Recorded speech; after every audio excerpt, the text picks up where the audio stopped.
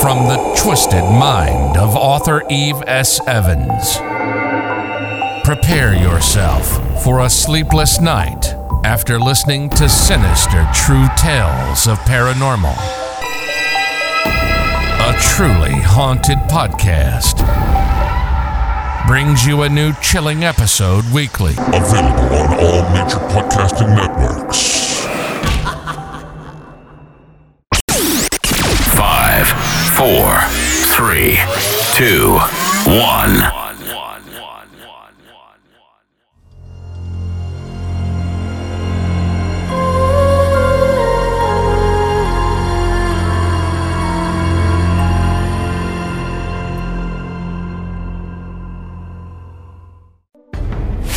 You're listening to Forever Haunted Podcast, coming at you straight from the supernatural vortex.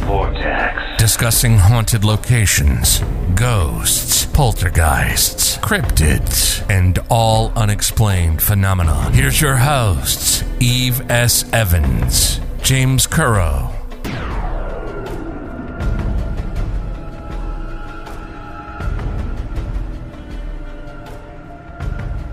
Welcome to another episode of the Forever Haunted Podcast. I'm James Currow.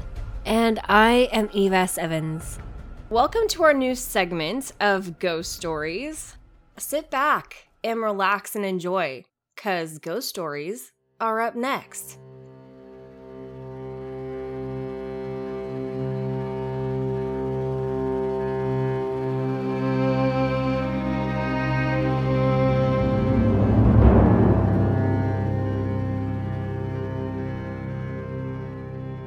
When I was a teenager, I was a bit of an insomniac. I'd spend many a night under the covers with a flashlight, reading my favorite books, or simply staring at the ceiling, willing myself back to sleep. One night, I was in bed, and I couldn't fall asleep, as usual. I watched the fan spin around and around for at least an hour, and I guess I dozed off eventually, because I woke up suddenly and looked toward my ceiling. There, I saw a woman in a long, puffy skirt with curly hair pulled back in a ponytail. She was clinging to the ceiling, flattened against it. When I opened my eyes, she smiled and began floating down towards me, closing the gap between us. At that point, I knew I had to be seeing things, so I quickly covered my head with my covers. I remember my heart was beating rapidly, and all I kept thinking was that this was starting up again. You see, in addition to my insomnia, I'd also previously experienced night terrors, which feel like powerful hallucinations at best, and at worst, terrifyingly, real life. I stayed under my covers for a few minutes because I had felt a presence in the room still. When the feeling wouldn't go away, I prayed to God and my guardian angel for them to keep me safe from whatever was in my room. The feeling of the presence being in my room vanished after a minute, and I finally took off the covers. I looked around and nothing was there anymore. I breathed a sigh of relief and didn't close my eyes again until the sun began to rise. On Sunday night, something else came into my room.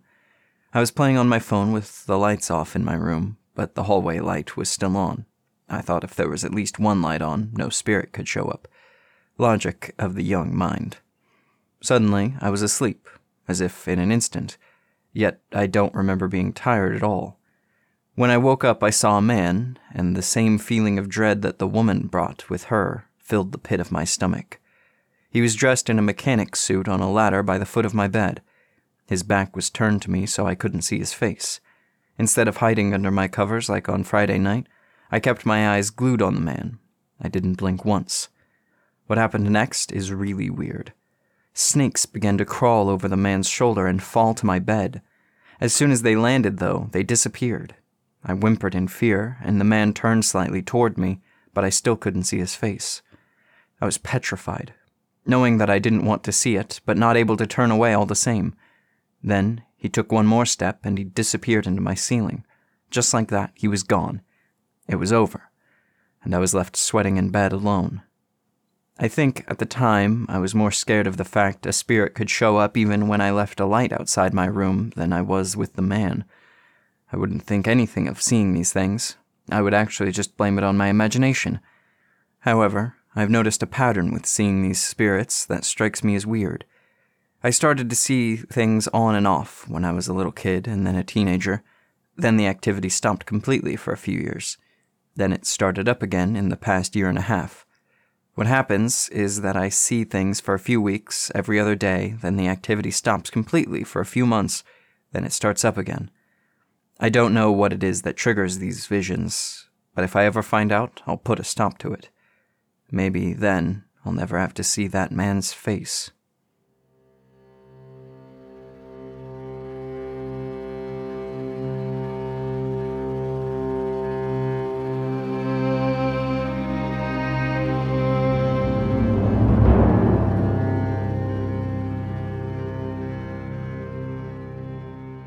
A few years back, my husband and I went on vacation for 2 weeks so that we could get a boat trip to see the Thousand Islands, Gananoque, and the sights of Kingston.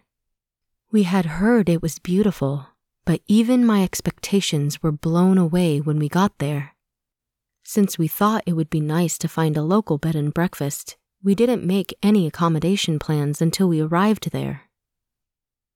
When we got there, my husband had changed his mind and decided he didn't really care to stay at a bed and breakfast, so we went looking for a hotel in the city.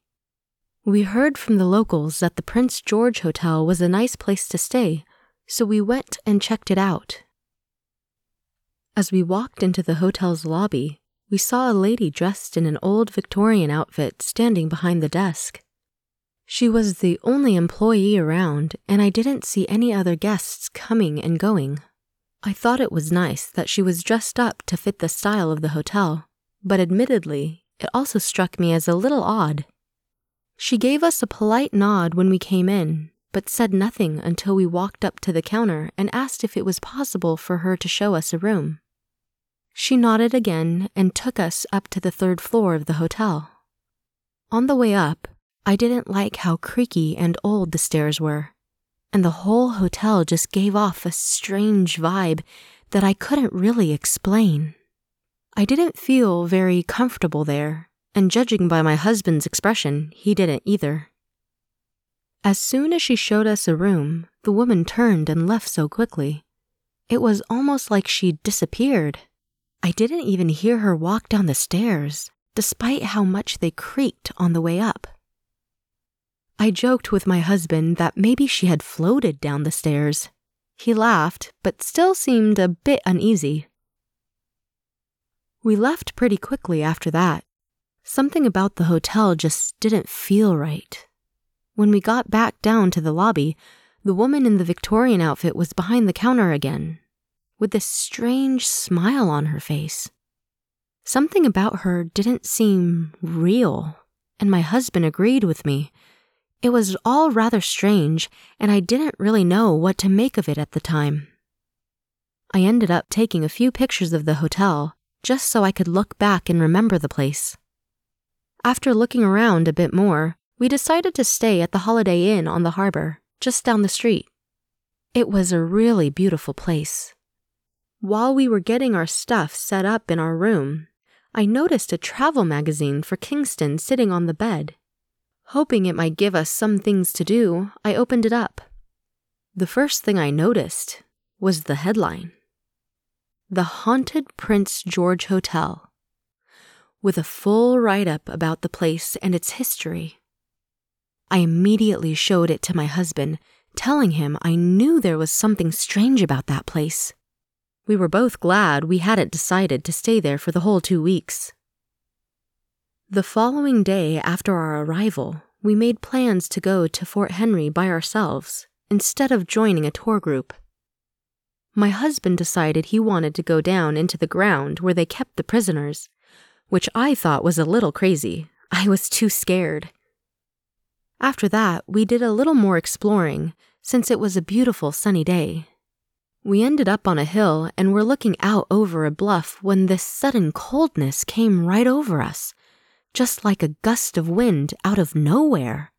It made all the hairs stand up on my arms and the back of my neck. My husband had the same reaction. And this was just after he'd gone down into the barracks, or dungeons, so I thought maybe he'd disturbed something down there. We left quickly after that, since we were a little freaked out, and Fort Henry is definitely a place known to be haunted. The good thing was that I took a lot of great pictures. The day after that, we went on a tour of the old City Hall. There was a portrait of the first Prime Minister, Sir John A. Macdonald, hanging on the wall alongside the other Prime Ministers. It was a huge painting, and apparently it was to scale, as tall as the man himself. But something about the way the eyes seemed to follow you made me uneasy.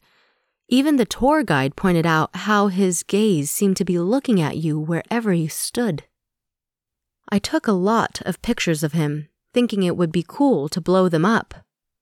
It was super interesting to learn about the history of the building, and the City Hall was also rumored to be haunted. I guess a lot of hauntings are to be expected in a place called the Limestone City. I've heard people say that when there is a lot of limestone and water close by, you tend to get a lot of paranormal activity. Once our holiday was over, I couldn't wait to get home and develop all the pictures I'd taken. I was sure there would be some great ones. It took about a week to get all the photos developed, and I began to look through them as soon as I got them home. There wasn't a single picture that turned out. It was almost like the roll had been blank, nothing on them. I was super disappointed, to say the least. But it was also really odd that not a single picture had turned out. I thought something might have happened to my camera, but when I took some other pictures at home, they all turned out okay. I still can't explain it. The end.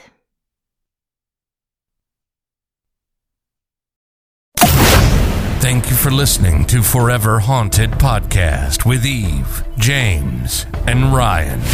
And remember, if you have a ghost story you'd like featured on the show, contact us at foreverhauntedpodcast@gmail.com. Make sure to follow us on all social media so you don't miss a thing. Eves.EvansAuthor on Instagram and Facebook, or Forever Haunted Podcast on Instagram and Facebook.